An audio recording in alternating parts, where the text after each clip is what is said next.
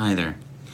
In the second part of Albert Camus' The Plague, the narrator tells us, and I'm paraphrasing, that the first thing that the plague brought to our city was an exile. But a few pages later, what he tells us is in fact that there were those within that exile that were exiled themselves, an exile within an exile. What he meant is those who were separated due to their socioeconomic status, ethnic descent, or different political and cultural opinions. David Harvey recently wrote about the COVID-19 plague that it is a class, gendered, and racialized pandemic. The link is below, like other links here.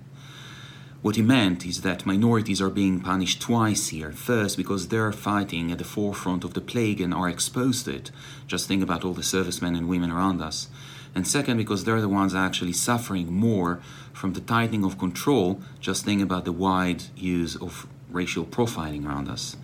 So from a political perspective, the plague has exposed the inherent condition of inequality and the political and economic specific forms of oppression by the state, by private corporations, and by us, citizens, who actually take part in what the sociologist David Lyon called the surveillance state or the surveillance culture.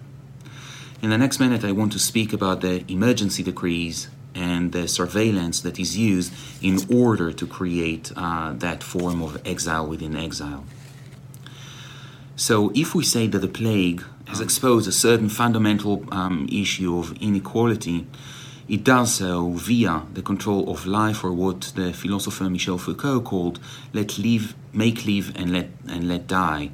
That is the heart of the biopolitical state. Let me give you a few examples of what I mean by that.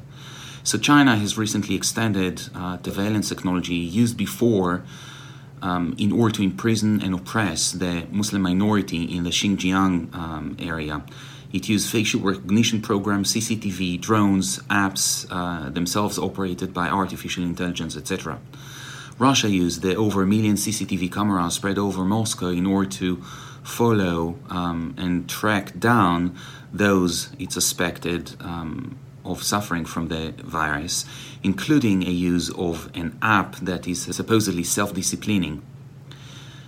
The Israeli state used the database of the Secret Service, and the Ministry of Defense was trying to actually connect that to an AI program operated by NSO, a private corporation responsible for many violations of human rights.